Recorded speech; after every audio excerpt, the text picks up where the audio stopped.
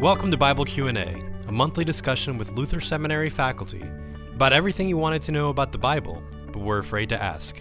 I'm Eric Barreto. And I'm Cameron Howard. And joining us today is Jim Boyce, a professor here of New Testament at the seminary. Thanks for joining us, Jim. Good to be here.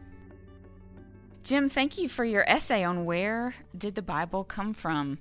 I guess nobody sat down and just decided one day, I'm going to write the Bible, and it's going to be the most important book in the world one day. Bestseller. Right. How did these texts start to come about? Well, that's a very fascinating question, and I think one of the things that is surprising is that there are a lot of things we don't know about just how those writings came to be. But one of the things that readers have sort of discovered in investigations is that a lot of the writings didn't start as writings, but rather began as oral traditions and the telling of stories. They came out of the one of the things that's fascinating to me is how they seem to have come out of the lives of real flesh and blood people who struggled with some of the same kinds of questions and problems and joys and celebration that we do in our lives. And one of the things I think is helpful in thinking about how the Bible came to be is to think about how alike the questions and the problems and the discussions that we find in the scriptures are like the same questions that we often ask. And the more we can see that point of contact, the more I think the Bible makes sense to us. So it seems that some of these stories were gathered and passed on from generation to generation until at some point people began to write those stories down and to collect them, perhaps much like we might, so that they don't get lost or because they are very important and you want to pass them on to the next generation. Yeah, I think that's really important, Jim, because I think we often look at the Bible as this. Try that again. I think it's really important, Jim, because so often I think we imagine people sitting down to write down a bunch of abstract thinking. But what all they were doing was that their neighbors, their families had these big theological questions about everyday life, and they wanted to say something about what God thought about their everyday life, and that's what they responded to.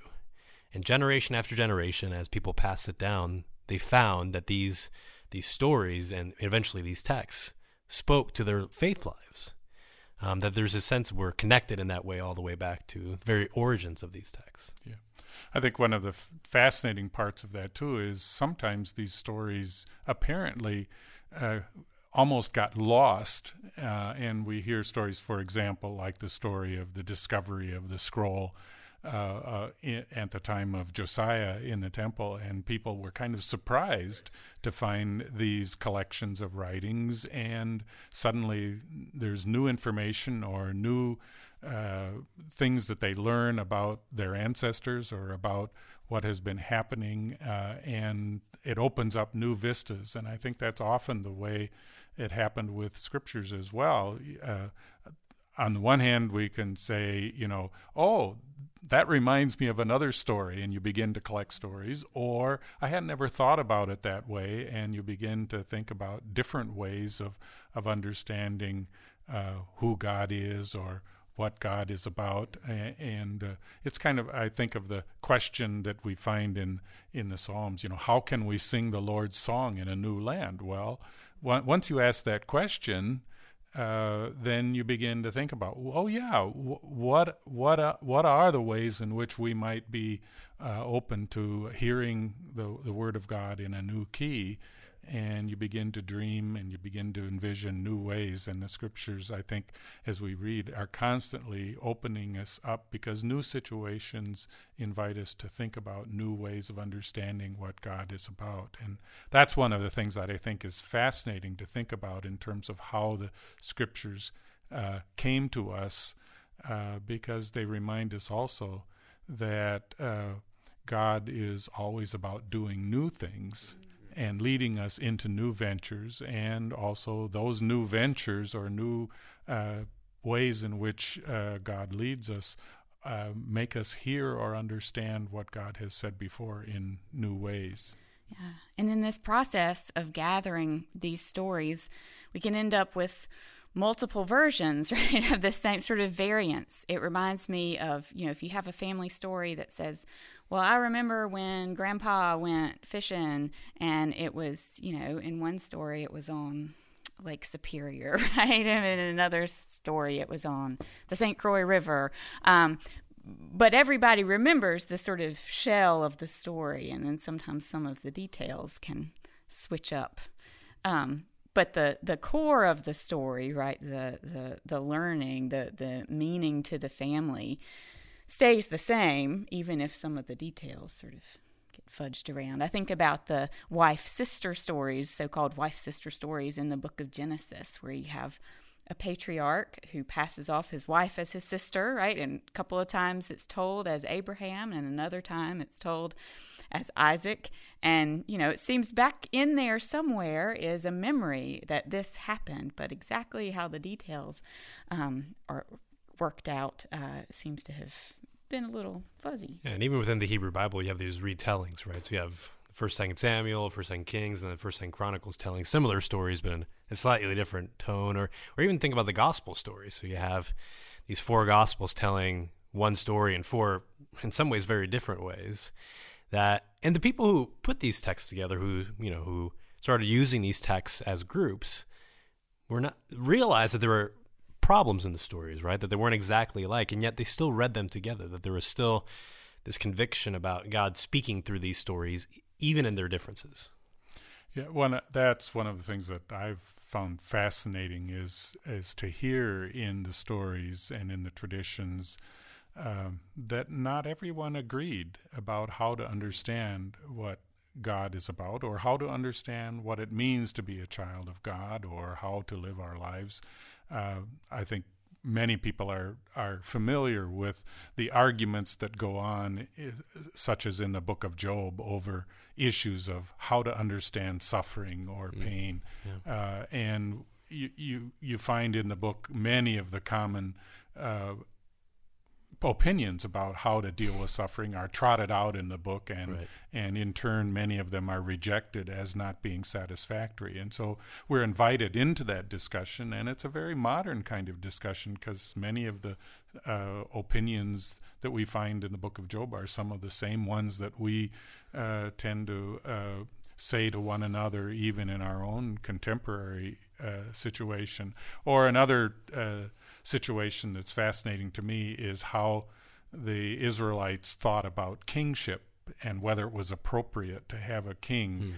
Mm-hmm. And I remember growing up in Sunday school, and we always read the beautiful stories about this great King David, this child genius, and all of the traditions about David. But I never forget That's the other side of the story. I never forget when I first read those traditions about Samuel's anointing of a king, and how Samuel is upset because the people want to have a king, and he goes to God in prayer, and God says, "Well, you shouldn't be upset, Samuel, because they've rejected me, and now they're rejecting you." And that whole tradition that wanting a king is tantamount to rejecting God as their God.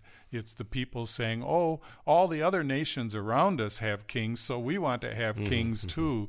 And then the traditions about, really with a sense of humor, as Samuel says, "Okay, you want a king? This is what's going to happen when you have a king," and he trots out all of the things that are going to happen. He's going to take your He's going to take your sons, and you're going to pay taxes, and you're going to have an administration and all of this. And the people say, "We don't care. We still want a king." And so then when it comes time to anoint the first king, Saul can't be found any place, but finally Samuel runs and drags him out of the baggage where he's hiding. Yeah. So you want a king to lead you into battle. Here's this great king who is so scared for his life that he can't even stick around to be anointed king. I think those stories are just fascinating as you see the competing opinions about what it means to have a king and whether it is to forsake God or whether God is leading you into this process. And similar things happen at the anointing of David when Jesse can't even remember that he's got an eighth son who's out with the sheep after he trots all his sons out there. So those various stories throughout the scriptures invite us into a freedom and conversation about the ways of God among us, I think. Sometimes you hear people say that to think about the Bible not as a book, which is kind of hard because we have it between two covers, but as a library. That you have a whole different set of books across different times with lots of different perspectives. And then the key for us then is how do we hold all those tensions together? And how do we sometimes recover voices that are often lost or we ignore or we can't really see because of certain perspectives we bring to the text? I think that's the set of challenges we face in reading these texts. Yeah, I think one of the keys to that is that we do that, and I think that's true in terms of how the Bible came to be. It was not just an individual matter. It wasn't just individuals who decided they were going to write a book or whatever, but they grew out of a living community, and they took shape within that community, and that community kind of assumed that they belonged to the community and felt free to adapt, to modify, to change, to help those writings to grow over the process of a living community. And I think that's important for us too today. Those conversations are helpful when they take place in community, where we see things and hear things when we are in community that we might not hear or might not see if we didn't have that kind of context. And the other side of that, right, is that it's, I think sometimes we imagine this smoke-filled room where everybody gathered and decided what's going to be in and what's going to be out. And you point out in your piece that this was a really long process. It took a long time. And to me also, I think reading it this way, we realize it's more organic than we often give it credit for. It took a long time, and sometimes it was a reflection of just what people were reading, what people were thinking at different times. Yeah, what fed the community, what showed them who God is and how they could be in relationship to God. And it didn't end up as a rule book, right, where you just sort of open up. I mean, sure, it's got laws in it, but it's neither a rule book nor answer book. You know, any topic I have a question about, I'm just going to look it up, right? But these stories like about Saul and about David are so engaging for the community. You can imagine that oral tradition sharing these stories of kings, and then they crystallize later as time goes on and as the needs of the community present themselves. I think that fits very well with the question of how we use these scriptures too. The more we can understand that dynamic and changing reality about the way in which the scriptures came to be written and celebrated within the community, the more that opens up for us a kind of a freedom and a dynamic in how we use the scriptures. Every time I pick up the Bible and read it, the texts aren't going to speak to me in the same way as they might at a different time. And sometimes a particular passage of Scripture will speak to me because of a particular situation that I'm in, something has happened, or sometimes someone says, have you ever thought of it this way? Someone in conversation says, oh, no, I'd never really heard it that way. And so in community, we are open to hear things that speak to us in a particular way at a particular time, when at other times they may not speak in the same way. So it gives us a freedom to recognize that dynamic and living character of the Word as well. In a sense, the Bible wasn't created by an individual. It was these communities of people coming together to ask these big questions.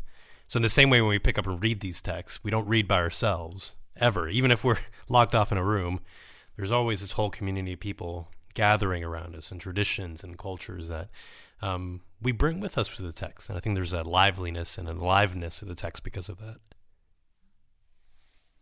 That reminds me of one of my favorite stories, the story of Philip and the Ethiopian eunuch. That's a great story.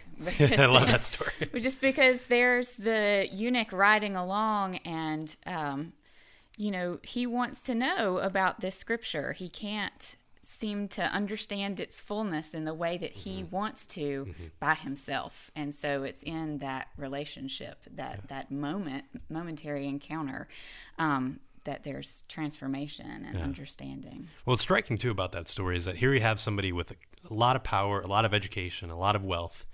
And it's as the comparison I always draw to that story is, imagine some diplomat reading top secret documents in a stretch limousine in the middle of New York City, and a homeless guy shows up, knocks on the window, and says, "Do you understand what you are reading?" Now, the diplomat just say, "Hey, get away," or something like that. But the eunuch says, "How can I unless someone guides me?" And I think that maybe should be the posture that we take in reading these texts, is that we need someone else's help along the way, and we're not talking about experts here. We're talking about everyday people sitting right next to us. Right, about reading together. Yeah, I think that also says that we need to be not too upset when sometimes we pick up and read certain portions of Scripture and it doesn't speak to us at a particular time. It gives us the freedom to kind of set that aside and say, maybe at another time that will speak to me. There are a lot of things in the Scriptures that are rather strange or rather distant from us, and sometimes it takes someone to kind of lead us, as you say, help me understand this. And sometimes when we don't have someone to help us do that, or when things don't make sense, we just kind of have to set them aside and say, there are plenty of other things that I can understand, and to concentrate on those. I've always liked the passage in 2 Peter where the writer says that there are a lot of things in Paul that are hard to understand. To say the least. Indeed, yes. But then the next part of the sentence goes on and says, which the ignorant and the foolish pervert to their own ends. And I say, who are the ignorant and foolish who do that? Well, they're the ones who don't agree with us in our interpretation. So I often say, welcome to the club. People have been arguing and puzzling and fussing over the Scriptures for thousands of years because it isn't always clear what God is saying and what God, where God is leading us. But we trust that the Spirit is with these writings and is moving in community and will lead us into a proper understanding of where God wants us to. Inspiration didn't stop when these people stopped writing. It's still continuing with us today. Terrific. Thanks, Jim, for joining us. This was really helpful, I think. Thank you for joining us on Bible Q&A. You can find more information at enterthebible.org. Join us again.